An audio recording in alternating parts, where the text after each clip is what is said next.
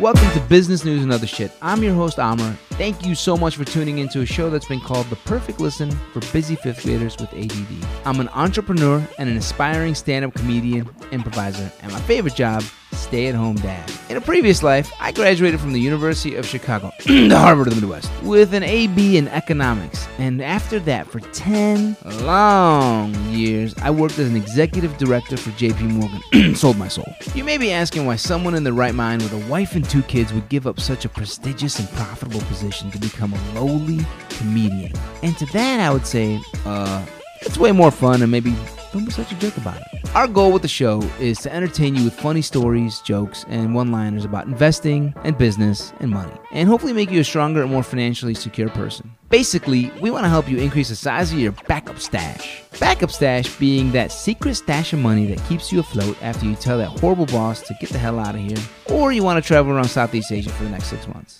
Join us every Thursday. We tell some funny stories, jokes, have a good old time. And you know what? Maybe learn a few important things. Content, other sorts of, because you can't really do stand-up in a virtual environment. It doesn't really work. So everyone's asking for funny videos and things like that. And I'm joining, I'm supposed to join this company's meeting about this, all lawyers, and they want me to just join and just do stuff for 30 minutes. I was like, feels like I'm a monkey being paid, but I'm like, I'll do it for $1,000. Yeah, I'll do that. Yeah. So, it's just weird stuff like that, but it's very hard as when you're primarily a stand-up, that's all you want to do is just do stand-up. And this is feels like it's against, I don't want to be a YouTube sensation. Right. That's not what I want to do. But I'm at the same time, you have to adapt or die. Yeah. I was saying, you figure out the stand-up virtual, figure out the modality that could work. Yeah. Yeah. There's some stuff that works. I have a company in Chicago that produces shows and runs a bunch of stuff. And we're doing pre-recorded content, but we're curating it. So we're making it a show where we handpick the comics and they send us a clip. And then we make a show, a virtual show that people can join and watch and comment on. And so we're doing that. But that's still the audience is already there at the show. It's not they have to do it live, because that's so awkward to just have a comic do a set with no audience. It just doesn't feel organic. So we're trying to think of other ways to make it better and fun for the comics. Have you guys watched much of the late night shows lately? I've seen the John Oliver's show. That's the only one I watched for no audience, and I think his is fine. I think he's just, because he's a stand-up, so he knows how to deliver to silence, I guess, which is a part of the game. Yeah.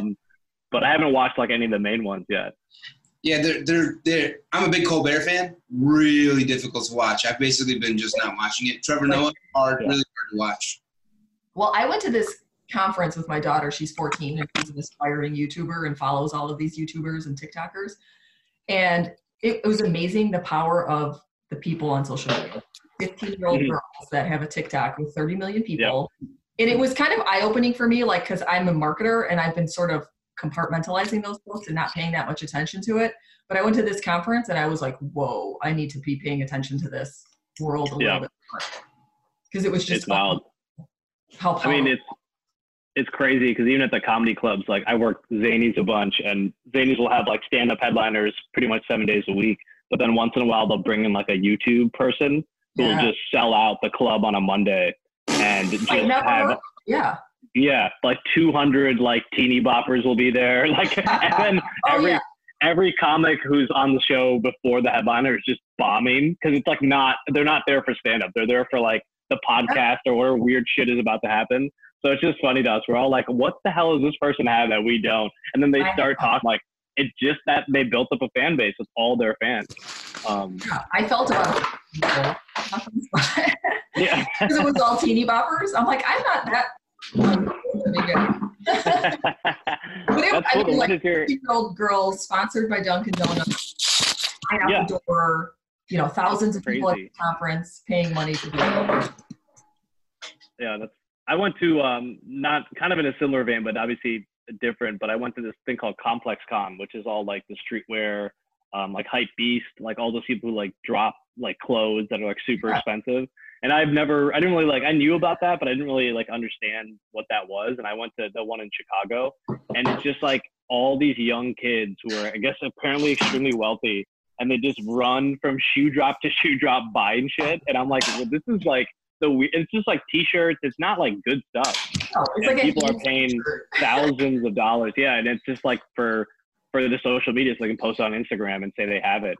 And I'm like, man, I need to drop like a keychain or something that's hot and make a ton of money, you know? TikTok account and start making some videos. Oh God, I just hate it. I just don't want to do it, but I'm like, I'm starting to get a little bit better at it, and like, because it's like at the end of the day, it's all humor, it's all comedy, so you can make it work. But it's just you gotta accept the fact that you're not going to be doing it live for at least another month with this quarantine.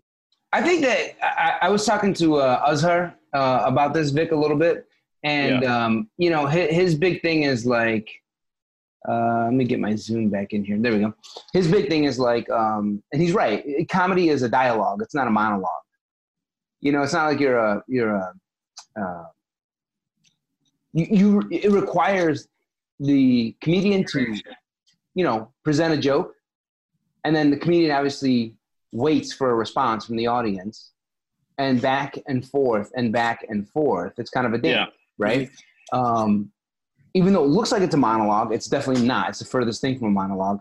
And so when you're trying to do the Colbert or Oliver or whatever, it's really difficult because there's no back and forth. It literally is just a monologue. So it doesn't work as well. I found myself just not laughing as much with John Oliver and with Colbert lately because I often like to laugh with the audience in a way, you know? And so, you know, what I told him was like, hey, man, I think there's something to be said for doing comedy on Zoom. You know, like this, where you can get 100, 200 people in a room and, you know, you deliver the joke and wait for the response, deliver the joke, wait for the response. Or Chris has been presenting this idea, Chris Broadhead, of VR podcasting. He's been talking about it for like a year and a half. Chris is like a, you know, total tech geek. And I've just been like, Chris, you want to do VR podcasting? Let's do it, brother. You know what I mean? So we've never done it, but I'm like, why don't we get some work? Right? VR cameras, and people feel like they're in the room with you, and then there's a call and response just like there is with a stage. It's not anywhere near as good, but it's definitely better than what I think Oliver and Colbert are doing now. Yeah. Well, I don't have the balls to get up and do comedy as much as I love comedy and humor. But you were just fine. But you were just fine being role playing a prostitute, right? Yeah, that's no problem. You have so many good stories. I bet if you were to do stand-up, I'm writing a book, so yeah. Awesome, great, that's perfect. Is that part of like the adrenaline though, and like the rush of it? I mean, it's kind of like, it's a little bit masochist because it's one of those things where like you do it and it's really hard. Like Amr can tell you, like starting off stand up, it's not easy, right? You're just going on stage at like dive bars at like 2 a.m. for like a year. Like that's like your life, and doing open mic. And it's like, you get that one laugh though, and that keeps you going to the next mic and the next, and then you eventually start getting to a point where you're like, you're doing better shows, you're like opening for bigger people, you're working the comedy club. So then it gets like more fun consistently. But that's the kind of thing about stand-up. You can fail at any moment. Like there's that element always there. Like you get on stage and maybe the show's going well, but for some reason they don't like you. Like there's so many variables that come into play. So it's one of those things where like you have to be a little bit kind of psychotic to do it. But it's like once you do it, there's no other comparison. Like there's not like, it's not like alcohol. It's not like sex. It's like there's nothing that you reach that's that good. It's like kind of like I equivalent to like a runner's high. Like I work out a lot, and like, you know, after a certain point of running, you get this like kind of euphoric feeling. And it's the same thing on stage, but it's even amplified, like just off like a really good set. You can ride that feeling for like the whole night. Like it's great. But now it's like all of us comics like addicts, and now we don't have our fix, and now we're all like sitting around like, what do we do, you know? So it's really an opportunity to disrupt then and figure out a different way to do it. Yeah, and that's what I think.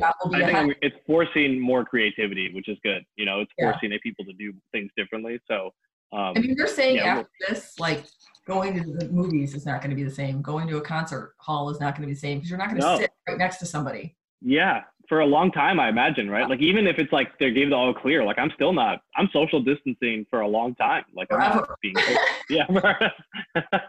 Yeah, I mean, exactly. They've been talking. So by the way, guys, we are, you know, we're off to the races. We could just continue in with this as the podcast. And in that case, just for safety reasons, I don't really know you guys very well, so I'm gonna just in case. Yeah. Just in case, you never know, right? Where'd you get that? Yeah, seriously. I was gonna say, where'd you get that, and how many more do you have? Can you sell them to us? I had a guy. It's so funny. Just a month ago, I had a guy, one of my employees, working here at the restaurant, drywalling, repairing, cleaning, doing all sorts of stuff, and he literally went and bought masks. But he didn't even buy like one pack. He bought like 5 packs. So you guys need masks. Totally got them for you. $50 each. Yeah. The low price. The low price. Yeah. But no, I mean, it seems to me, right, in this world that we're in that, so let's do introductions again. But let's do it the right way. So Karen, I've been introduced to you by the producer of this podcast, Chris Broadhead. And when I saw your LinkedIn profile, I was like, what? You are a humor researcher? Like, yep. That's my passion. I love comedy. That's from what I can tell, Vic's passion as well. So it's almost like we get to peek a little bit behind the curtain of like how, someone who's actually studied comedy sees it and might even help us understand ourselves or what we do. Now, Vic, I know because, you do some comedy related stuff for the corporate world. You probably have a better understanding of this than I do. But I thought that was, from all the things you've done, Karen, the Chicago police and working with the government and becoming a PhD, you're a doctor, right? I don't know how many people can say they worked as an undercover prostitute for the Chicago police and they have a doctorate. Oh, I bet no one can say that. That's a good point, actually. That might become my new mission statement or tagline. I just picture your business card. It's like former prostitute, doctor. It's like it just would be such a weird. People are like, wait, this isn't real. No, it just sounds like a sitcom. Honestly, it sounds like you could totally on that. Yeah. There's definitely content ideas, but that's awesome. But the humor is something that everybody can relate to. So I like that as a topic to study scientifically, because a lot of academic research is a bit of a snore, to be honest, and difficult to process and apply to mainstream. So humor is something that no matter who I'm talking to, they're like, yeah, I totally get it. And so I wanted to look at it at the application of the workplace. So been at jobs where I freaking hated it. I'm looking at the clock all day, feel totally unsatisfied, totally unfulfilled. But if you bring in that element of humor, it tends to help employees get engaged, be more creative, help with difficult situations. Like right now in the ER and nurses and doctors, they're using like that dark gallows humor to cope. They just are, because they have to. Same thing with law enforcement and military. They use humor to help cope with difficult situations. So I just love that topic because it's been found scientifically to have numerous benefits. And this, I'm talking about positive humor, not like, negative or racial or gender. Degrading, yeah. Positive humor. Karen, shown to have great benefit in the workplace. So Karen, you're currently the Chief Customer Officer, is that right? Yes. At Sip Science, which is a company that has an app that gets beverages to people who are basically signed up on the app. Is that right? Exactly. Yeah. So we bring a membership that will offer half price discounts on alcohol through our app. Got it. Yes. All right. So it's almost like, would you say almost like the Instacart of alcoholic beverages? It's specifically for inside bars and restaurants. So you don't want to pay $16 for that fancy martini. You download our app and purchase a membership, and then you can get a certain number of drinks at half price. Nice. Got it. Okay. So at this company you work at, would you say the company is successfully using humor to relieve tensions, lighten the load, and make the work environment more positive, especially more psychologically positive? Oh, yeah, absolutely. I mean, there's a small, agile group of us in the executive leadership team, and we've had to pivot, obviously, with everything that's going on in the world. We had set for this big, huge launch in New York, and then we were going to come to Chicago. All of that's on hold. So if we didn't use humor, we'd probably be curled up in a fetal position with one sock on. So we definitely had to use humor to adjust. But we were using it even in our marketing and our branding and on social, because we want to bring an air of like fun and more experience, and you don't have to spend 75% of your disposable income on alcohol.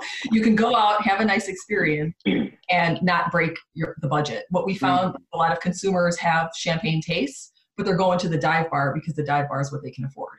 Right. Well, here's my issue with all this, right?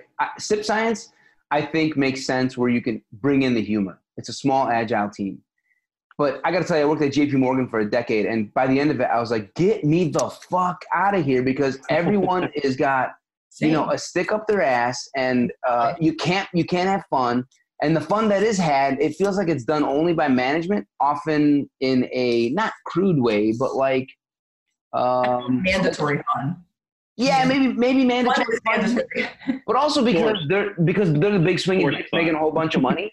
Because they're the big swinging dicks making a whole bunch of money. Like, it's easy for them to have fun, and there was this weird class structure, I felt like, and I was like, fuck this, I got to get out of here. Because a big part of my life was humor and fun, and I'm like, I'm not having it here. My soul is just curling up and dying on the floor with one sock on, you know? Imagine if you brought, though, your humor to your team or the people around you at work. What would have happened? Yeah. Well, I guess. I think. Go ahead, Vic. I was going to say, I think that's what drew me to the startup world, and I'm sure, Karen, you can attest to this as well. It's just it's a lot more, there's less of that kind of classist feeling, and there's also just more of the people are friends, like, outside of work. Like, people, we actually hung out together. People, like, aren't just, like, they clock in, they go home. Like, there's this sense of community in a startup, I think, that I found I could actually tell people I did comedy. Like, I didn't tell people I did stand up at United at all. I was like, I was very scared to let anyone know about my passions, like, outside of work, because I just was like, it's just a job and I'm here to make money and that's it. But once I started working at startups, I was like, oh, this is like, I can be myself at work. Yeah. I can be a little bit more fluid, and the humor, I think, came naturally because, like, that's kind of what I'm drawn to. So I think it is a huge thing with startup culture, is like they try to incorporate it, but it can be done, I think, in the wrong way. But for a really good startup, I think they do it the right way, and they try to make it part of, they try to make, because it is like a very fast moving ship, and it's a lot of like stress. So they have to use humor kind of in the same way, not with the same dire circumstances as like cops and military people do, but at the same time, it's a stressful situation like all the time. So they need to relieve the tension somehow. So that's my point. At United, at JP Morgan, by the way, guys, assistant producer John Dolder, who helps us record all these, will probably be joining us. So you may see another person pop in here in just a minute. That's my point. So United, JP Morgan, the environment, Karen, almost feels like if Vic or I were to try and introduce humor, I mean, maybe I was too young. I was in my 20s. So maybe it was just an issue around time. But it felt to me like I'd be taking a big risk in a negative way, like hurting myself if I put myself out there in that way. It's almost like the environment did not allow for it, or just wasn't conducive for it, or actually the environment would not reward me with likability necessarily. Maybe I'm wrong, but did you look into that at all? Or Karen, you've worked at some of these bigger companies, so you have this experience. So I died a slow death. Yeah, I totally experienced it, and that's why I will not go back there. But essentially what we're trying to say with our research is we're giving you permission to start to interject humor into the workplace, because it is somewhat risky. And studies show that if you use humor, you are seen as more likable, but you may not be seen as competent. So it is a little bit risky there to show that side.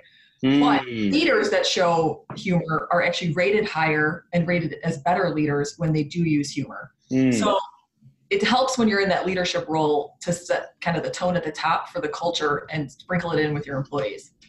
Yeah. Got it. Okay. So you are saying at a leadership level, the evidence is really strong about bringing in that comedy. Yes. Indeed, a junior guy walking in, the analyst, the first year, a second year, a third year, if he just comes in, people just stand up and like, yeah. I'm picturing myself standing on the trading floor trying to do stand up. Yeah, but if it was on my team at United and I found out that you did, I would love to know that you did comedy. I would want to know that about you. But that's also part of being a good leader, is like knowing your people and what makes them Of course. Yeah, it comes, I think the top-down comment is, that's like with any change or any cultural shift. I think at United, it just was this, it was very segmented and siloed. So I think there wasn't that kind of overarching, person to be like let's recognize this person has, other skills. It did help me find a girlfriend, but that's a separate, that was at work. I ended up dating someone who worked on my floor. And the whole reason was because like her friend at work was like, oh, he does stand up, like he does improv. Like that was like my way in, is that she kept telling her that I was like different than everyone else there. Yeah, I'd be mad if you didn't tell me if you worked for me. I would want to know. But I worked at PricewaterhouseCoopers, Big Four consulting firm. Same thing. They didn't want you to really have anything else going on in your life.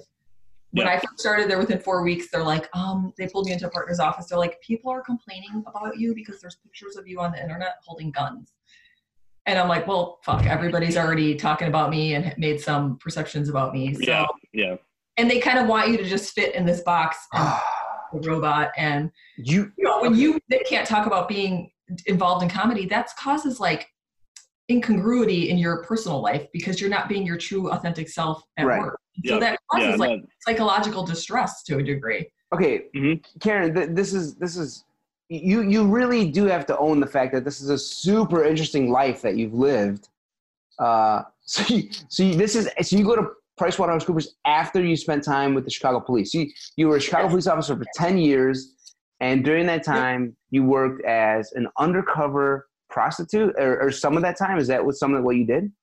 Yeah, I worked on a gang team. I worked as an undercover prostitute, undercover narcotics, and then worked for intelligence and counterterrorism, and then for the superintendent of police, which is the chief executive officer, top guy. Right, of the police department, right. Yeah. Who always, especially the last decade or two, has been getting a ton of shit, I imagine. Yeah. Well, I worked for the first one that came from the outside the department in over 50 years. So usually if somebody within the ranks moves up, I had to force the first guy that came from the outside, and he was a Fed, so he was embattled from the beginning. What was his name? Jody Weiss. Oh, is it a man or a woman? A man, yeah. Okay, big muscular guy. You may have seen him. Yeah, I typically do know a lot of these guys, but that name I don't remember. I also lived out of the country for a couple of years, maybe around. Okay. Yeah. But okay, so did you? Okay, I'm just so fascinated by this idea of being an undercover prostitute. So like, I mean, this is a dumb question, but it's serious too. Like, did you take acting classes? No, not at all. I just got all dirty. I didn't look like this, clearly. I mean, this is like crack hose. This is not like a nice prostitute. This is like crack hose. I was going to say, this is not like a high-end escort. You're not like a Vegas. This is like Armitage and Pulaski, Division and Cicero crack hose.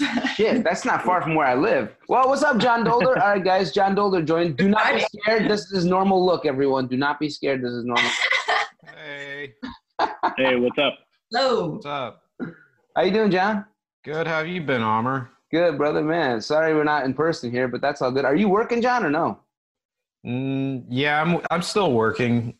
You are? Okay. Yeah. All right. Well, John, we're just in the middle of a crazy story.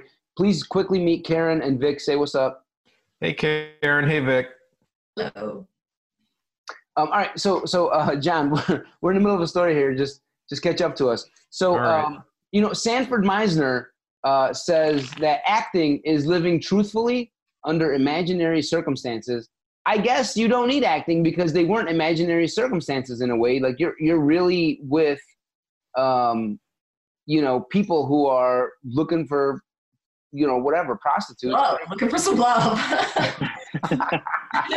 Okay. So you get dressed up. Like this would be like at the police station. You're like in the locker room, like, what would a prostitute wear? Is that how you actually work? Or did somebody do your makeup and shit? No, just my partner. I had a female partner. We went out there together, obviously for safety reasons, and we would just kind of dirty ourselves up. I mean, these are people that we had dealt with previously, so we knew kind of what the end user looked like, if you will. Right. But they were obviously different than the people you were going into. You never met them, obviously, right? No, of course not. Yeah. All right, so then you go in, so you get dressed up at the station, you jump in a different car, obviously, and then walk to a corner, and then literally just start trying to sell yourself. Mm-hmm. Yeah, I mean, it's pretty obvious in those areas what women on the corner are doing typically. Right. And we were, like I said, purposely dirty. I mean, I didn't look like this, so. Right. Yeah, and there may have been some drinking involved too, so that we smell like alcohol. And right. I mean, it happens pretty fast. Wow, how long did you do that undercover work? I did it throughout my career, so I worked plain clothes, so not in uniform. And anytime they needed a decoy, they would pull my partner and I to be decoys. All right, so let's say Vic one day is driving by Division in Pulaski. Why do I have to be the person? I'm like, Pulaski, huh? Oh, no. So let's say Vic walks up one day, or pulls up one day in his Cadillac, and he's looking for some love. He's like, hey, baby. Yeah, hey, baby. What's your name? Did you have a name like Cinnamon or Cookies or something like that? Like a gemstone? No. Jade. It's called Operation Angel. So really? So wait, did you call yourself Angel? I think we just use our regular name. You don't get. It's really not. You don't need to know the name, I guess. So okay, yeah. You don't really buy a prostitute for the name. So you discuss what you want, the dollar amount, and then it's pretty much over. You guys clearly don't know marketing, because Vic has choices. All right. I think if you're going to a prostitute like that, I think you're. That's it. That's the final stop. I don't think you're doing shopping. Yeah, you're not price comparing. You're going in like this is it. You know. We would do it in the winter, and we'd be freezing our asses off. So we shut up. The winter. Both of us, $5, and they'd be like, "All right, yeah." Yeah. No, really. Yeah. Crazy. Okay, so then do you guys jump in? You guys jump in Vic's Cadillac at this point? At what point do you fucking arrest the guy? No, as soon as the transaction is made, you do the takedown signal, whatever that might be, and then the person and their vehicle are taken down.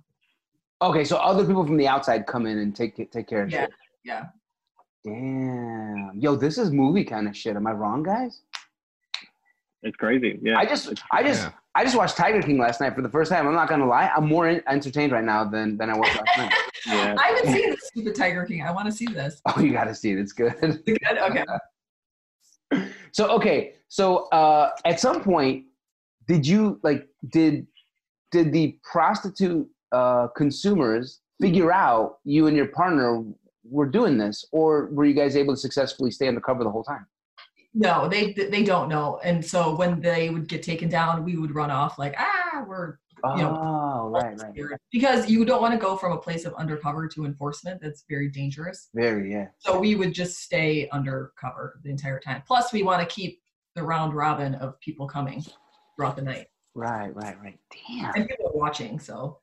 Am I the only one super fascinated by this, or Vic and John, is this interesting to you guys at all? No, this is pretty interesting. It's crazy. There's another operation called Operation Angelo. So we would have male undercovers, and I had a male partner at the time, and we would go to the bird sanctuary at Diversey Harbor, and my partner would go in there undercover because that's where a lot of solicitation happens for male on male. And he would always say that was like the scariest thing he's ever done in his whole career, was going to the bird sanctuary undercover. That's kind of funny that the bird sanctuaries or the men were like, let's do it here. Let's go to the bird sanctuary. I don't know. Yeah. But he would come out and be like all skittish, like they were coming out of the bushes with like tissues and lotion and. I'm picturing a mating call. I'm picturing a mating call of like, caw, caw. Yeah, so be careful when you go to the bird sanctuary. I'll make sure I keep that in mind next time. That's going to be my little fact. I'm going to tell all the kids that are there. I'm like, hey, there's like male prostitutes get solicited here when I'm like just there hanging out. That's going to be one of my points about the city when I have family visiting. Yeah. A good little let's go to the bird sanctuary. John, I remember this big, tough guy, and he would come out and they're so scared. Oh man, hell yeah. Funny. All right, so now were you? Were you scared, Karen? Like, at what level did you feel like you were in danger or not? That's a great question. So normal police work, I did not feel scared. Like, I like chasing people. I like car chases. I like putting myself in danger. But the undercover is different because you don't have a radio.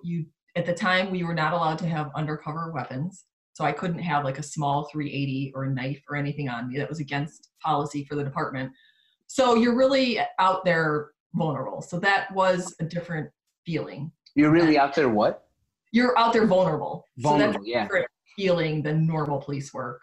Not that the uniform and the radio and all of that does anything, but it's just a very different feeling. So that to me was the scariest work that I did on the job. Yeah, for sure. Yeah. Sorry, someone is ringing the back door at the restaurant. I guess they don't have a key. Guys, continue on, please. I'm going to open the door for the cook that's coming. Hang on a second. How did you make the pivot? Like how did you decide what you wanted to do after the police work? Like, did it just naturally, you kind of touched on a little bit, but I mean, going from, it sounds like did you work at Motorola right after? What was the first kind of corporate gig that you had? Yeah, Motorola was the first corporate gig. And that's a great question. I get that question all the time. And I still don't know what I want to be when I grow up. So in 5 years, I'm going to maybe I'll try comedy by then. You should. Yeah. So after I got dumped from the superintendent's office and sent back to patrol in midnight and was kind of a pariah on the job because I worked for the superintendent that nobody liked, I was kind of like, maybe I should go do something different. I did get my master's degree along the way. And so I looked for a job in the private sector, which was difficult because being the police was like my existence. It was who I was. So it was very difficult to leave that behind and then go pursue something totally different. So I found Motorola. It was great because their core customer is public safety and law enforcement. And I knew that very well. And so I went into the organization being one of the only people who had law enforcement experience there in a 10,000 person organization. So it served me really, really well there. Nice.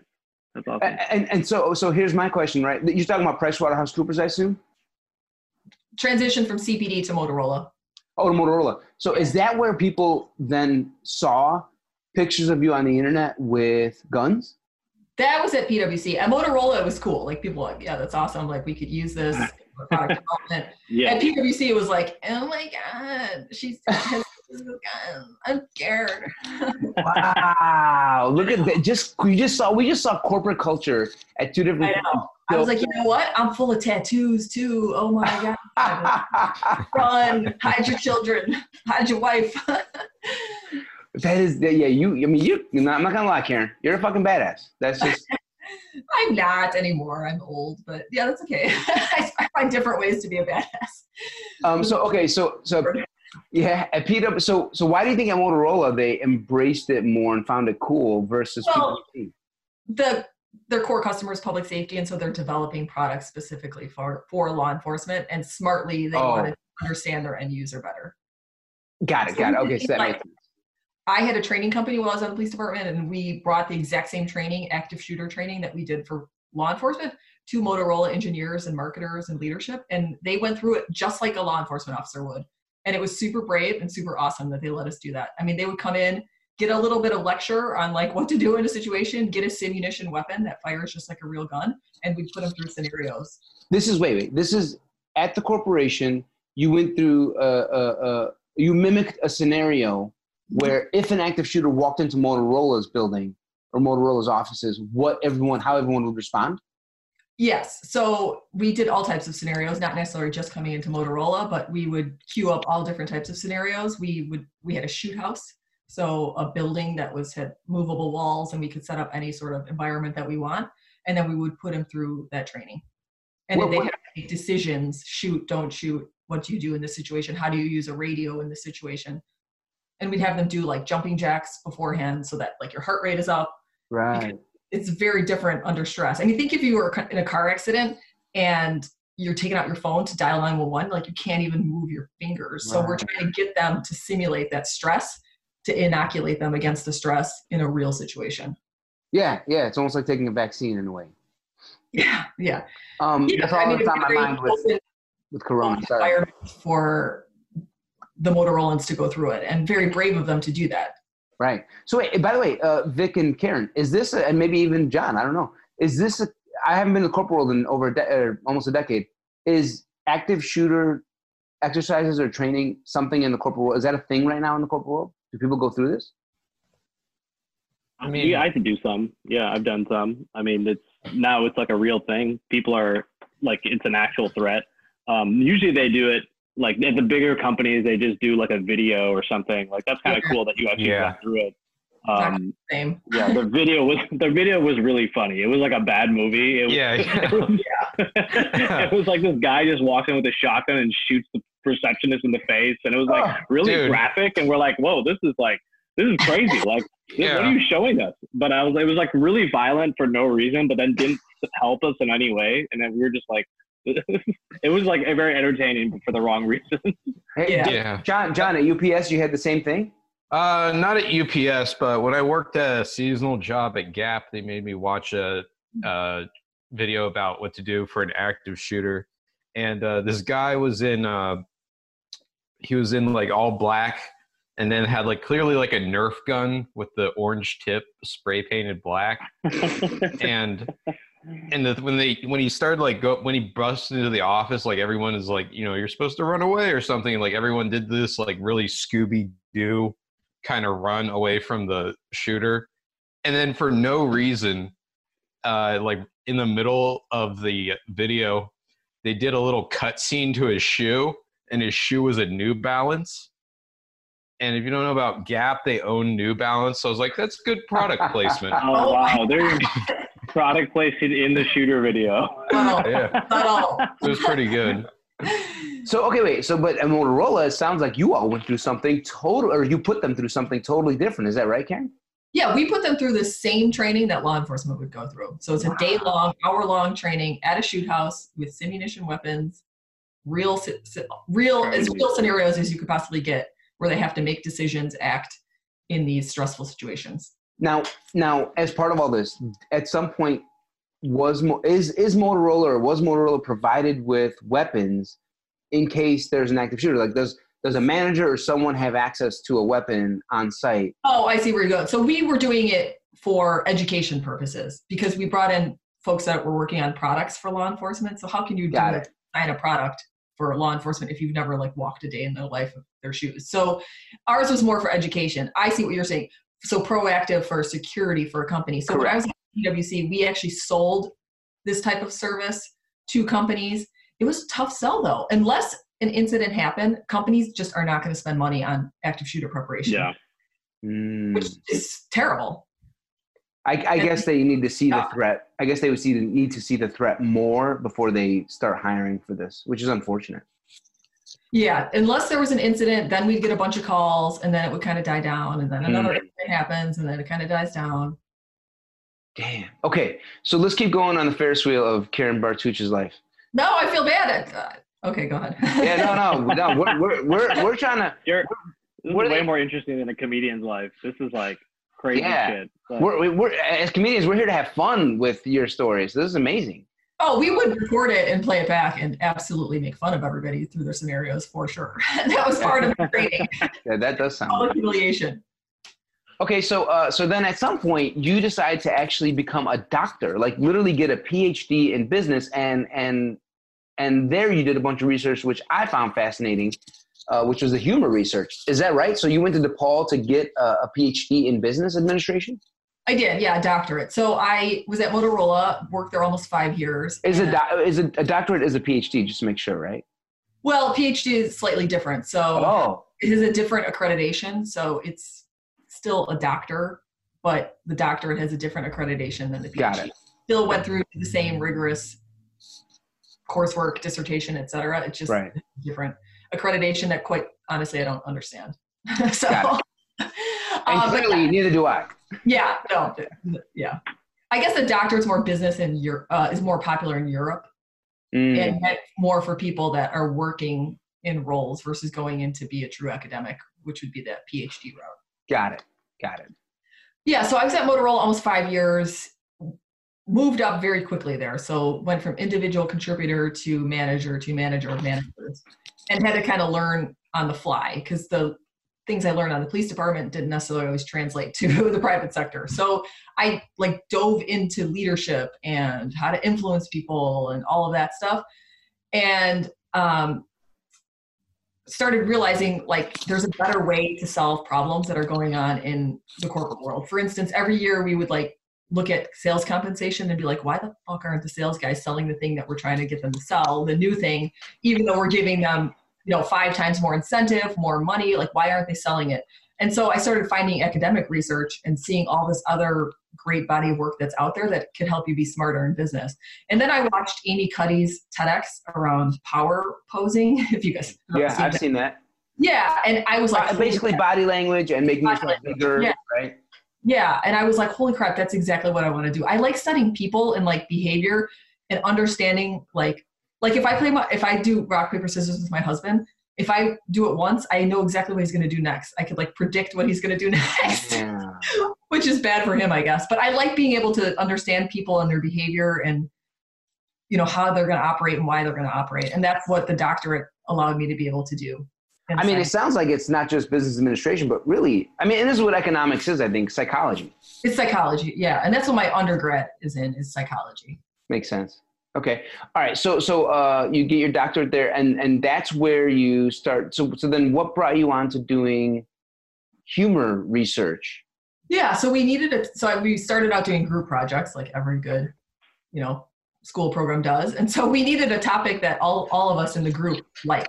And Okay. One person was in sales, the other guy was in HR, I was in marketing. So I was like, what are we all going to care about? And so we landed on humor largely because when I was at Motorola, the CEO, who's still the CEO, Greg Brown, he was a great orator. He would get up and he's one of the best public speakers I've ever seen. And he always used humor when he was talking. And while I was there, we went through a really tough time financially with the company. And he would get up and be like, use humor and say, oh, you guys are all not getting your bonuses. But the way he would do it was like and we would be okay with it because he would use humor and make us feel good about it, even though like the company was sucking financially. So I was like, that's kind of an interesting thing to study, the use of humor. And so we started looking into it more and found out there is actually a pretty big body of research already done on humor. And so then we started to look at it in our own slice of that. And so, okay. So this is super intriguing to me. What did you guys find? Yeah. So positive humor, humor that's not negative in any way or putting anybody down, actually has a ton of great benefits in the workplace. So employees are more engaged, they have higher job satisfaction, they're more creative at work, they're better to bounce back from negative events, they're more resilient, they have better team cohesion. So there's a ton of positive benefits to humor in the workplace. And you guys alluded to it in your roles in corporate America, where it's just kind of a drone and it's terrible and you die slowly on the inside. And so humor helps with that in the workplace. All right. So here, Vic, John. Yeah. And I think, Vic, you've got the most experience out of all of us. I think you've been doing comedy longer than all of us maybe. But one of the most important things I understand humor to be is you got to have a target. You got to be targeting someone or something like the president or whatever, or rich people or whatever. And then you got to be hostile towards them. And it's all done in jest and playful, but do you think, did any of that, first of all, Vic, John, am I way off on that? Don't you think that's some really fundamental elements of comedy? No, some of the best jokes are just ripping on people if you're like hanging out. Right? So hostility and targeting. Okay. Yeah, exactly. Vic, am I way off? No, I think that's definitely a large, like, roast humor is a huge part of comedy. Like being like a rant comic like Bill Burr, where you're taking down, like either people or an institution, right, and you're just going off on that. Like that's definitely having a target. But then there's also humor that's like introspective, where it's like I'm talking about myself. Self-deprecating. Like self-deprecating. There's different types. I think it's a big facet of humor. But if you're not good at it, it can come across mean. Right. So you need to do it in a way kind of similar to delivering negative information, like you're not getting your bonuses.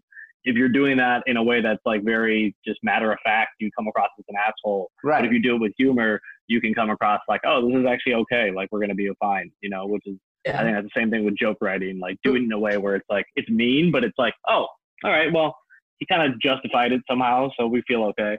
But even with like self-deprecating, it seems to me like it's really hard in comedy to get around like self-deprecating. You're still targeting someone. It's yourself. And you're definitely being hostile towards yourself. Yeah. You know what I mean? So like Karen, like maybe Greg Brown is an example you can use, or maybe you came across this in your research. Like how would one in the world of the corporate world, manage that? Like I think of even, Louis C.K., right? His target was often his kids or his 4-year-old daughter or whatever. Like he would target the craziest things and somehow make it funny. So I do think there's this element of like sleight of hand, if you will, with comedy where, like Vic was saying, like you're going after someone or something or roasting, but you're doing it in a way where it's acceptable. Is that kind of like Did you go into that at all when you were researching? Yeah. By the way, studying humor for 1 year makes it not fun. It sounds very, very. I'm sure. Yeah. And so I preface it because there is actually theory around humor. So it's called benign violation theory. So you take something benign and then you violate it, and that is positive humor. And you want to punch up, not punch down. Like, it wouldn't make sense to go violate a homeless person because they're kind of like lower on the status. So you want to punch up. So that's why politicians and those folks seem to be better targets. But I mean, I love Dave Chappelle when he goes after everybody. So right. In the workplace, a safe thing that we came up with, which we had to alter a little bit, is I would say, if you wouldn't say it in front of your mother, then don't say it at work. But then people are like, you don't know my mom. So then that's why I always make jokes about fucking my dad. Like. Yeah, right. So then we had to like, okay, good point. So then we had to change it to, if you wouldn't say it in front of a kindergartner, don't say it at work. Okay, that's good. But I think for what you guys do, actually taking risk is better. Right. Right. Yeah. But again, audiences are fickle, right? Like, not fickle. Like, I feel like, and you guys again, tell me your opinions, but you'll know right away if you haven't struck the right chord with who you're targeting and how hostile you're being towards them, because your audience will tell you right away, like, "Ooh, that didn't feel good," Yeah. So I think the audience can be just like the corporate crowd. You can take risks. It just has to be. Yeah, it has to be palatable, So you're saying benign dad joke route. Say that again. I would go more dad joke route. Yeah, right. In the corporate world, right. So benign violation. Benign violation theory. Yeah. What's an example of a violation? What? What's an example of a violation? Well, like, we have this meme. Like, memes are a good example, and like, we picked vegans because we thought, okay, vegans, like, everybody can, it's kind of safe to poke fun at vegans, although there is a way that you could take it too far. And so benign just meaning like it's kind of a safer topic. Like, you're not going to go in and make jokes about like abortion or religion in the workplace. So something more benign, like you could make fun of somebody's lunch or something versus picking something really serious to violate. Okay. There was this dude who used to always eat tuna out of a can at work. At JP Morgan, and it just drive me bananas. The guy would get a plastic fork, bust open the can of tuna, and just walk around the floor and just like. I'm like, yeah. What's that? It carries a can opener. What did you say, John? Who carries a can opener with them? A guy who eats tuna on the floor. Oh. Did you ever look at in your research, Karen? I think it's interesting about this whole thing of like, punching up and punching down. And like you said, you cited Chappelle, like he gets away with it and it's like funny to everybody for the most part, right? I think there's also this element, and this is what I've noticed doing comedy, is like, it's like a trust thing. So if the audience trusts you, you can get away with more shit. Like, and I think as you get more famous and more well-known, you're catering to your audience. So you can then say something, you don't need to give as much like, of a basically, like, you don't need to build them up and be like, I'm this great guy, but then I'm going to shit on this. Like, you can just start shitting on something immediately because that's what the audience expects then. So I wonder if in the corporate place, like how the parallel is like, if you're a CEO, you already have trust. So you're okay to make these kind of jokes and make these kind of things, and you can make light of a serious situation. And it's the same thing as being a comedian. Like, you have to establish that trust first with the audience. Like in a 20-minute set, your first 5 minutes is like building that rapport. And then once you have the rapport, then you can start like shitting on things. But if you were to start and shit on things immediately, people are not going to like you. And I think I found that over time, like I can get away with crazy stuff if I've earned their trust earlier on in the set. Yeah. And by the way, you guys are the ones that do the awesome. I do not write jokes. I'm not a comedian by any means. So you guys are out there doing the awesome stuff. So I wonder, Karen, if is it Greg Brown? Is he the CEO of Motorola? Yeah, Greg Brown. So I wonder if he, over time, won Motorola staff, won their trust. Like they just kind of knew the type of guy he was. And so he, like you said, Vic, Dave has kind of earned the trust. He can go right into it, and audiences are gonna trust that he's coming from a good place when he cracks the jokes. You know what I'm saying? Yeah, for sure. I mean, he's had his fair share of haters as well, but absolutely, he was in that role for quite a while before he was able to get up and do that. And he did it beautifully. And it doesn't mean like a joke. It could be self-deprecating humor. It could just be the way he delivers humor it. in general. Yeah, however he's using it. Yeah. Yeah, And I think also, it's like. Oh, go ahead. I was gonna say, I think it's also like, it's also where you are. This is more for stand-up, but like where you are in the show makes a difference. Like if you're the headliner, like you already have, the audience has this preconceived notion that you know what you're doing because you're the headliner. So when you go on stage, like if you're hosting, conversely, you gotta get a laugh in the first like 15 seconds. If you don't, they're gonna tune out and they're gonna be like, this person sucks at comedy. Like they're the first person, they're not gonna be good. They're gonna be the worst person first. Like there's all these preconceived notions. But if you're the headliner, like I've headline shows and like, I can just bullshit for a minute without even doing a joke. And it's like, it's killing. It's already doing better than like a prepared joke because they're like, oh, this headliner, like he comes in, he just acts like he knows what he's doing. And it's like this weird, like, it's frustrating as a comic because you're like, I'm the same guy that just hosted a show yesterday, but now I'm out here just doing no work at all and getting bigger reactions. Wow. So it's like, I wonder I think it is all about that trust and that it's also about how audiences perceive you or how your company probably perceives you, how your employees perceive you. Yeah, there's the status piece. In the workplace, the humor, you could also be a receiver of humor. You don't have to be the one delivering the humor to engage in humor. So you can, because a lot of people are like, oh, I'm not funny, I can't be funny. So, but if you engage in the humor, that's still, facilitating part of your workplace. So it's a two-way street. And also on one thing you were saying struck a nerve. So we also did some research on gender. So, and there's also previous research on gender. So in one study, they took the same cartoon, same line below it, had attributed to a male author and then attributed to a female author. Whoa. Attributed to the male author, it was rated funnier than it was to the female. Wow, that's so frustrating. Yeah. Like headliner versus guy hosting the show. Yeah, I'm not surprised by that at all. I mean, Amr and I don't know what kind of comedy you do, but John, but it's the same thing in our world. I mean, it's just a lot of people have this perception. It's a perception. It's like, I don't think this woman is going to be as funny as this person. And it's like, I mean, if you're a woman doing comedy, like you have to be funny almost to stand out because it's like so much more difficult.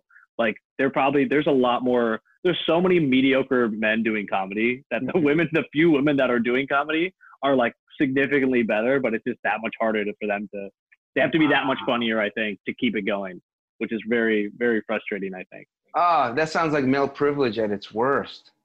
Yeah, it's bad, man. I mean, I book shows too, so it's also like something I keep in mind too, like balancing a lineup, making sure, because then it's like, you don't want to book all dudes or you don't want to book all one race just because the show's going to be worse. Like diversity and that's with corporate things too. Like diversity in teams has been shown to be more productive.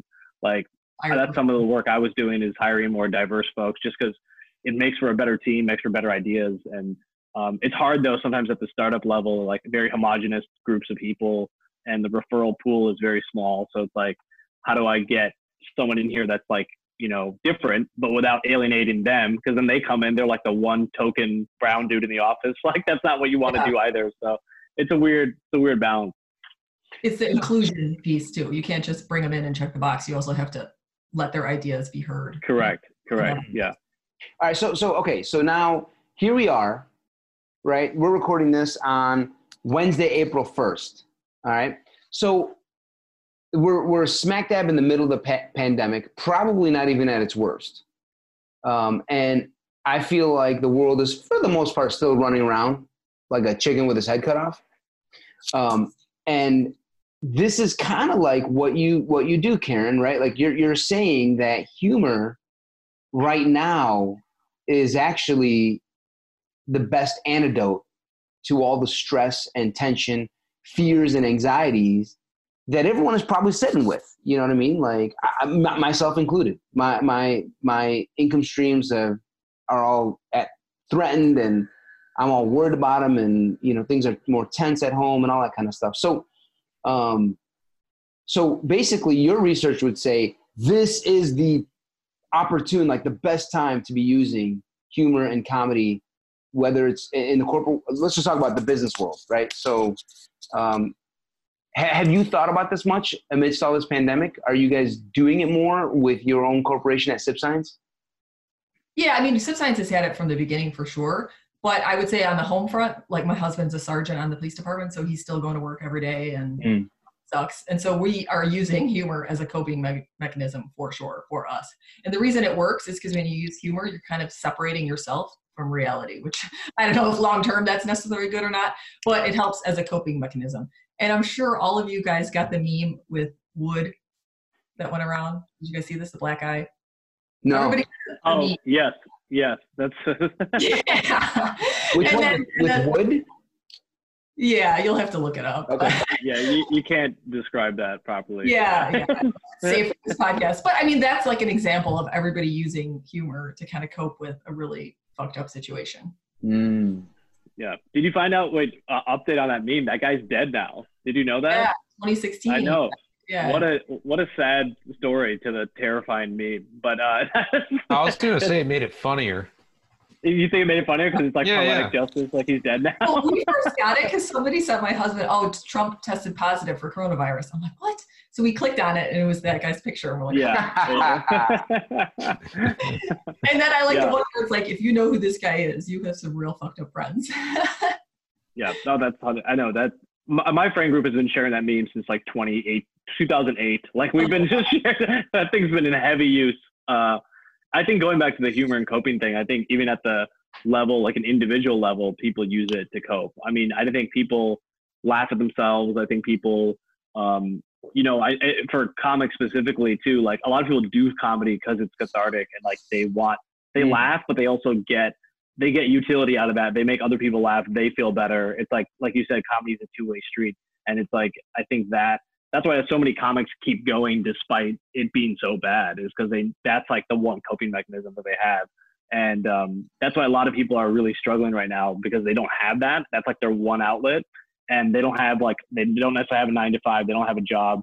So they're like really feeling that anxiety and depression start to creep back in that they must have been battling through, and it's like, and those are the people that I'm like worried about during this, is people that have no outlet, have no resources. It's like, those are the people that are going to be really affected negatively after all this, not just financially, but like mentally. So I told you guys I haven't taped a podcast in a few weeks since it's all started. And for me, I didn't start doing comedy till, so this wonderful friend I have, Azhar Usman, is a comedian, and he would tour. And, I was going through a divorce and the financial crisis in 2008, 2009. And I was kind of like, I was at JP Morgan on the trading side. I kind of was in fixed income. I had a front row seat to the whole 2008 financial theater. You know what I mean? And it was really stressful. Every day I'd walk in, I'm like, okay, I'm just waiting for them to fire me. Plus I kind of knew the economy was literally brought to its knees. So I was like, oh shit, like this could be really, really bad for like everyone, So it was really stressful on me. I was kind of young in my 20s. And on top of it all, I was going through a divorce. I was previously married. So in that scenario, I literally would just tag along with Azhar, my friend, and go to his shows and just tour with him and just laugh my ass off as much as I could, because it was literally the only thing that was helping me get through it all. So hearing you say all that resonates. And so in the last 3 weeks, by not taping a podcast, not getting up on stage, not doing any improv, nothing, I found myself in the last week, like literally, there was a day where I'm like, why am I so sad and angry and anxious? And I had a moment, Karen, where things weren't that realistically bad, but I was struggling to dial on my phone. I'm like, okay, I need to take a breath. I stopped, I prayed, I meditated, and I was like, you know what? I think it's because I haven't done any comedy or taped any podcasts. I think that I need to just, I think that's just a reality of how I'm built or who I am. Is it's an opportunity for me to let it all hang out in a way, is getting on stage or talking to people and trying to make light of a situation. So that totally resonates with me personally, just in the past few weeks, and not taping anything or not doing anything. So, energy. I mean, and like you're saying, you want that feedback from the crowd, but it's just about positive energy too. I mean, think about it. When people are super negative, or you've got that friend who's always like victim, woe is me, who the hell wants to be around that? So in this time, you want to be around that good, positive energy. At least that's sort of the metaphysical things that I believe in. Yeah, no, that resonates for me too. That was my experience. And so, yeah, I think Vic, you're right. I think that, you know, anyone who is used to doing comedy or using that as a tool for themselves, is, you know, probably or potentially suffering because they're not. I've been, you know, I am. Yeah. It's funny because like you mentioned energy and like that whole thing. Like before I started doing comedy, like I was like a finance numbers person. So like all these like kind of intangible things that happen with humor, I was kind of unaware to them and also just didn't really believe in them. I didn't put any faith in them, but then I realized like the more I do comedy, I feel like the less it's so important how important like relationships are and humor is in everything. Like that is like what ties us all together. It's not necessarily data. It's just like these intangible things like that can make or change like my opinion of someone. It's like if their energy is good, if I feel like a positive vibe when I come in the room. And like if you talked to me 5 years ago, I'd be like, that's the dumbest thing I've ever heard of. Like that's stupid. Like it's just so interesting how it is really all about at the micro level. It's about like energy and like making someone feel comfortable, and then you can do so much more. But you think it's like very complicated. There's all these attributes. It's really simple, actually. I think like human interaction. That's why this is such an interesting time because you're seeing a lot of good examples of it where people are like reaching out and doing stuff. So I think some of the positives of this are people are actually relying on each other a lot more, just in like for a support system. And it's interesting seeing people like connect again for the first time in a long time. There's medical studies where people were terminally ill, but they used humor and kept up a positive outlook, and they actually ended up healing themselves through it. Yeah, so crazy. It's crazy. Yeah. So okay, so go ahead. That's my long justification to why I should be allowed to say dick jokes. That's how it basically. Don't hold it in. It's not good. I think also the more you lean into your authentic true self, the better off things are and the more opportunity there is. That was one thing I learned later on in my career. Like I always felt like I had to talk a certain way. And then I was like, fuck it. I'm going to be me, love me or hate me. And then the more I was me, the more people I think like that or appreciated that. And then more opportunities came my way. It's when you have that like incongruity of like who you really are and what you're doing that causes problems. People can kind of see through that. Oh yeah, absolutely. Yeah, that's been my experience as well in life. I mean, I definitely kept everything under wraps of who I really was. I felt like at JP Morgan, and totally.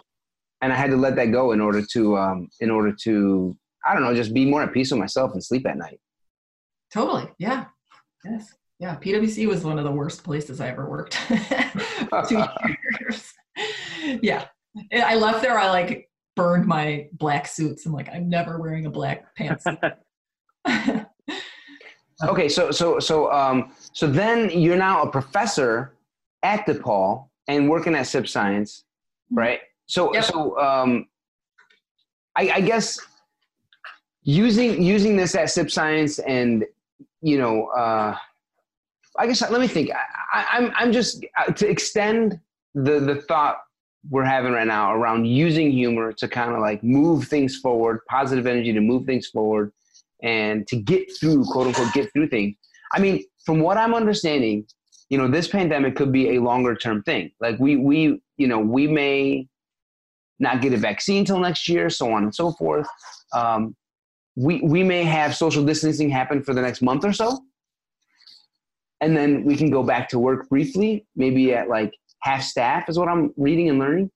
And then, you know, when fall comes back, we may have to go back to social distancing, and it could be this kind of like accordion reality for up to 18 months is what I've been learning, studying, and reading.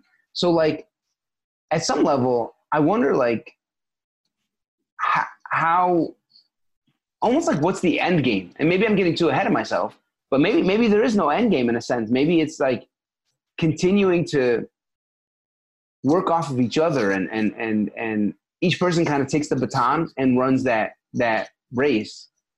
You know, whoever has that kind of positive energy that day to bring it to the company or to the family or whatever, you know, that's kind of what I'm starting to envision as I think about, holy shit, we could be in this for the long haul. You know, I don't know. Does that bring up anything for any of you guys, especially you, Karen, who's kind of studied what humor can do? Well, I think innovation is so critical right now. And so the humor leads to creativity, creativity leads to innovation. And I think that's so, so, so important. And the humor helps people be open to new ideas. So new ideas are often rejected at first pass. And so I think this is a time where we need some creativity and new ideas. And so the humor can certainly help with that on the innovation side. And that's what you teach is creativity, innovation at DePaul? Yes. Yeah. So I have a graduate class right now, creativity, innovation, and design thinking in business. And I bring in comedians from Second City to do an improv class because I'll have like a finance person and a compliance person and a lawyer and a marketing person, and they've never experienced anything like improv in their lives. And so that's part of the creative journey is being open to new ideas, building upon the ideas of others, not rejecting ridiculous ideas. Are you currently is class in session like this term for you? It is, yeah. So within 2 weeks, I had to convert everything from in-person to online.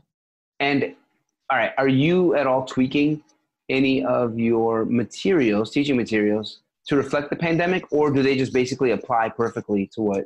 Oh gosh, no, I mean, so we have an ongoing open idea journal around coronavirus, but my class, I mean, I pride myself on making it a really fun, interactive, edutaining class. And so to make that into an online format was really difficult because I want the students to have the same experience. I want them to learn the same things and I want them to like experience even hands-on the same types of things that they would in class.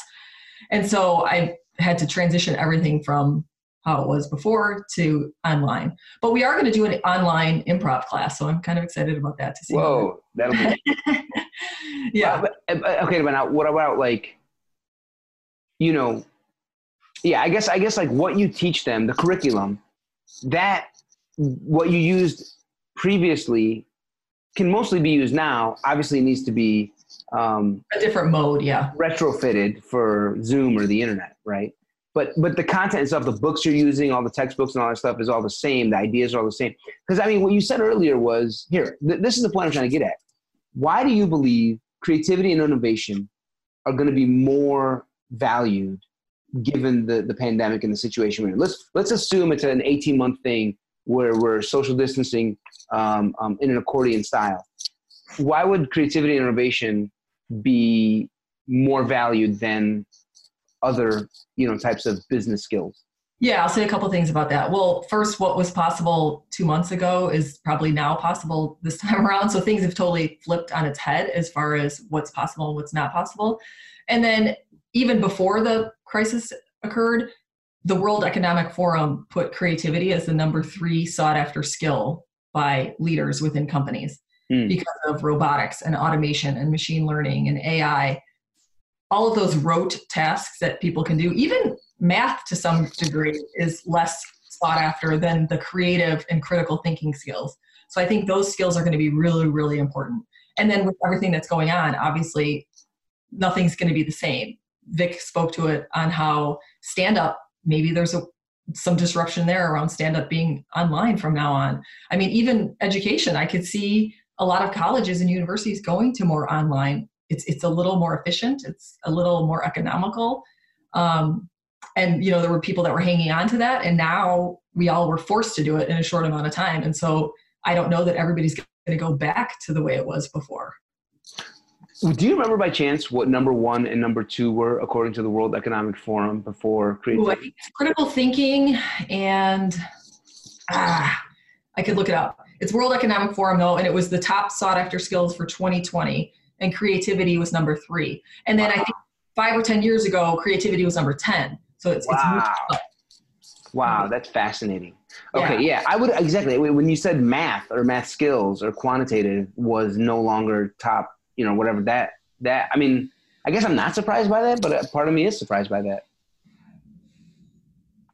Yeah, I mean, because it's something that can, I don't want to say be easily taught, but it's the same every time to some degree. You're learning the formulas, the algorithms, the process.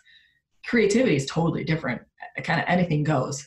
I mean, if you look at Google, they have a patent for human flypaper, where if an autonomous vehicle is driving and it strikes a pedestrian, it cracks like an eggshell and a person sticks to it so they don't go flying off the vehicle. totally Wait. What cracks like an eggshell? The car? the coating that's on the vehicle, the flypaper that Google has a patent for. I mean, that's totally a ridiculous idea. Wow. But in 5 years, it may not be so ridiculous. Can you just explain it one more time? So an autonomous vehicle is driving and it hits a pedestrian? Yeah, so Google, it's human flypaper. It's a coating that goes on the hood of a vehicle. Mm-hmm. And if it's a vehicle's driving and strikes a pedestrian, instead of the pedestrian going flying, the pedestrian sticks to the hood of the vehicle. It cracks like an eggshell, and the pedestrian sticks to the hood of the vehicle. It sounds totally ridiculous. You almost need somebody with your skills to come up with something that ridiculous.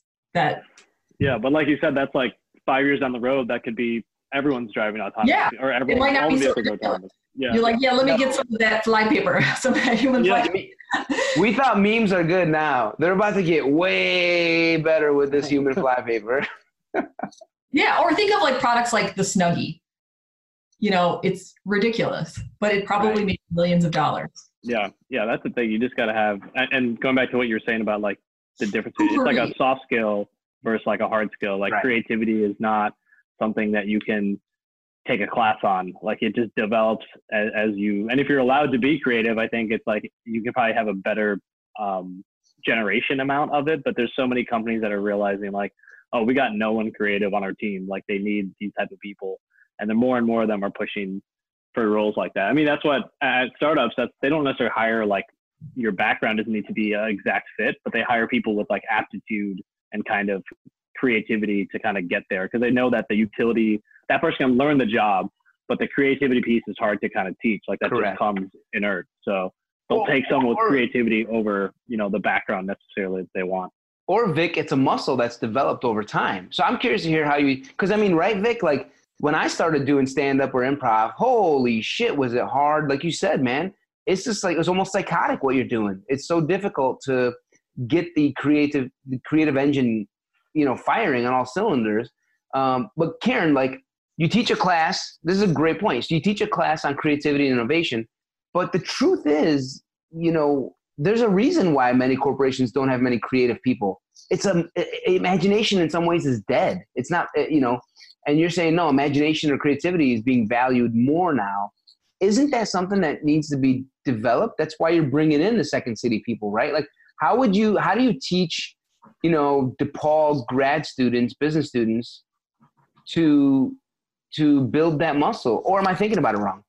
No, that's exactly right. So research shows that your creative self-efficacy, which is essentially your creative confidence, can be built up over time through training interventions.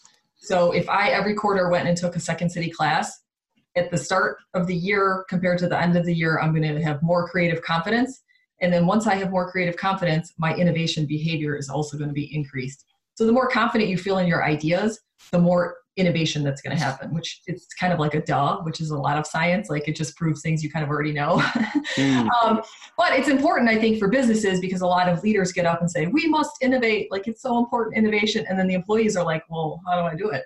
I get it. Of course I want to innovate, but you got to show me how. You got to give me this. And ideas like jokes are very fragile, right? If you aren't confident in your creativity and you present an idea and you're worried about judgment, it's going to be very difficult. So that's why you want to build up someone's confidence. Because I'm sure when you first started telling jokes, Vic, it was like, oh, I don't even want anybody to hear it. And now you're more confident and you're like, yes, I want everybody to hear it. So the same with that. Absolutely. Have you heard of IDEO? Yeah, study a lot of IDEO. Yes, absolutely. So they're what are they? They're an innovation school at Stanford. Is my understanding correct? IDEO is actually a company that does product development, but it was formulated out of the folks at Stanford, Tom and David Kelly. Right. I've read this book before. It was fantastic.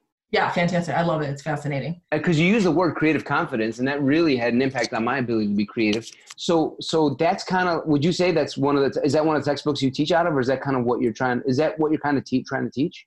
Yeah, I use some of their materials, and they're really the ones that coined the whole design thinking process. So I absolutely teach from their stuff. I don't use their textbooks. I have just 2 paperback books, and then it's a lot of like hands-on workshop-y type stuff for my class, but absolutely use a lot of their principles and techniques and all of that. They're awesome. Yeah. So I remember one of the biggest things that I've never let go of, and I use it. John, what's up? You got a pirate eye going there? What's going on? Arr. No, it's just I don't have an ass, so when I slouch down, it's just my pelvis against the seat. So, yeah. All right. So, yeah. At least you don't have a flat nose. Flat ass you can live with. Yeah. All right. Ideal. So yeah, one of the biggest things I walked away with, Karen, from reading that book was, it is okay to be cozy with your team. Like, it is okay to open up, be vulnerable with your team at times. Like the old corporate, adage of, no politics, no religion, don't discuss any of that. Don't open up with, keep things really sterile in the office. They kind of threw that out the window, and that really stuck with me for a long time. And I try, and I don't do it very successfully, but I'm working on it. In the small business that I operate here, I try and practice that. Is that something you talk about as well in some of your classes? Yeah. So, and we also talk a lot about empathy and being empathetic to your end user. So that's why Motorola, we went and did the police training classes so that you can understand the thoughts and feelings of others and the end user. And I'll say on the vulnerability piece, I'm working on that too. I don't know what it is, if it's like the Midwestern upbringing, or I'm German or Catholic, or what it is, but I am not good at vulnerability. Like, I was raised to not show any sort of vulnerability, like any sort of weakness. I don't know what it is. So I'm working on that. Oh, we can practice right here. You can go ahead and cry in front of us right now. No, I don't have tear ducts. I say that all the time. Like, I've seen my mother cry maybe once, and that was recently because her cat died, and that was it. So I don't know what it is. So I'm working on it. I'm a Brene Brown follower. It's culture. It's culture, baby, right? Like, you are weak if you show sadness. Yeah, I don't even let people know if I'm sick. Like, well, of course now I wouldn't, but I wouldn't, if I had a cold, like, I don't want people to know it's a sign of weakness. I will not be vulnerable in any way.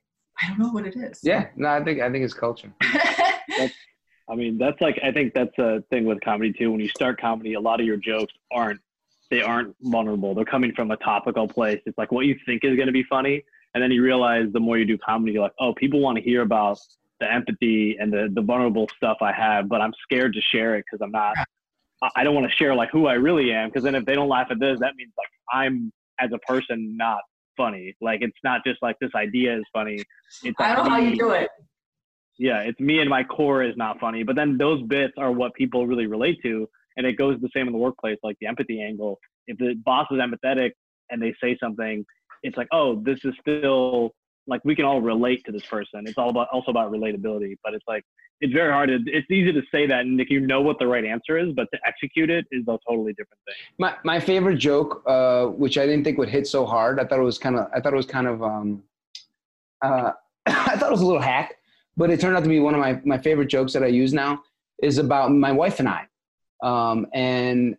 It goes, I'll give it to you guys. It goes like this. And I say to the audience, hey guys, so I just celebrated 5 years with my wife. And they're all like, woo, yeah, wow. Especially the married people, because they're like, holy shit, yeah, 5 years, that's hard. Marriage is hard, And so we connect for a moment about like, yeah, we're all in this together about marriage, And then I go, so on our anniversary dinner, I asked my wife, baby, if I die first, would you remarry? And she says to me, yes, come in. Sorry, guys. Hang on one second. Hey, what's up, Lauren?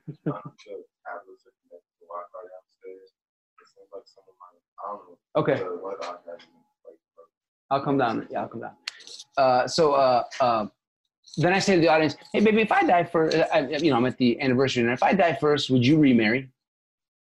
And she says, no, I'd probably just move in with my sister. And then she asked me right after that, what if I die first? Would you remarry? And I say to her, no, I'd probably just move in with your sister. And so then I have a bunch of tags and after that. But I remember thinking like that joke is kind of hack. Like I'm just saying the same thing she's saying, But I think because I set them up ahead of time with some of the like, we're all in this together, 5 years. What if I die first? Like these are things people think about. I think about this sometimes. Like what if, my kids, if I die, all that stuff. And I, a year ago lost my dad. So I've been thinking about death a lot more. But I think that to me, there's elements of vulnerability in that joke. And that's what people actually want to hear, seems to me. Yeah.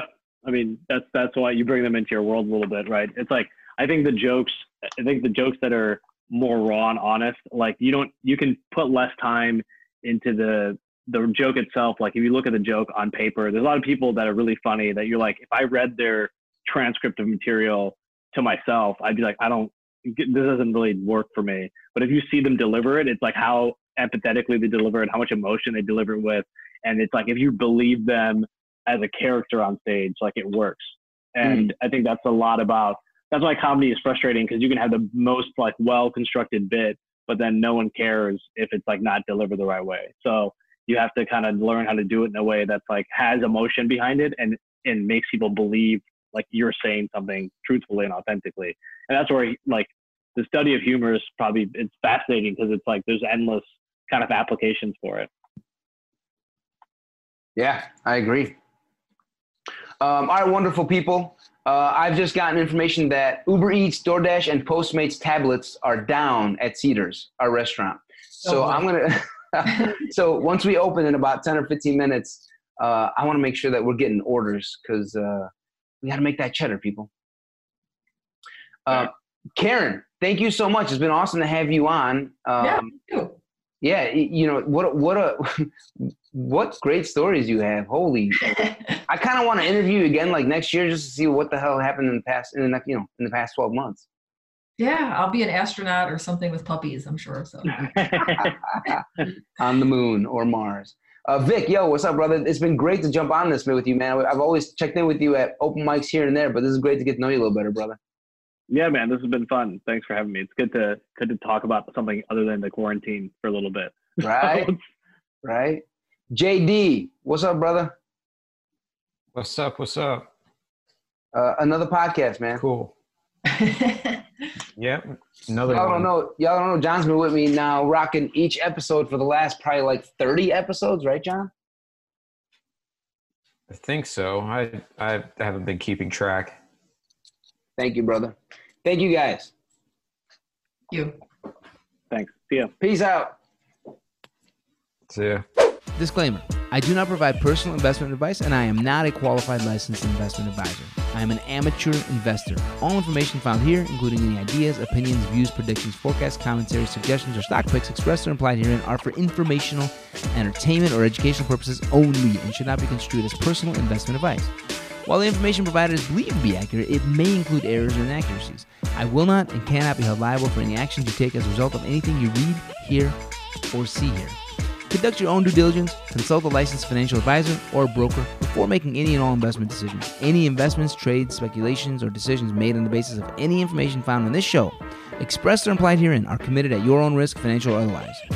Business news and other shit, hereafter known as BNOS, reflects my own views, ideas, and opinions. It is not a production of my employer, nor is it affiliated with any broker-dealer or registered investment advisor. No representations or warranties are made with respect to the accuracy or completeness of the content of this entire show, including any links to other sites. The links provided are maintained by their respective organizations, and they are solely responsible for their content. All information presented here is provided as is, without warranty of any kind, expressed or implied. From time to time, I may include affiliate links and advertisements on BNOS that result in my receiving a payment should a visitor click on the link or sign up to a service as per established in their practice. Readers are entirely responsible for any actions they take as a result of reading or clicking on links on the site and are urged to read the small print. Sound fair enough? Then please subscribe to BNOS. It's free via RSS or email.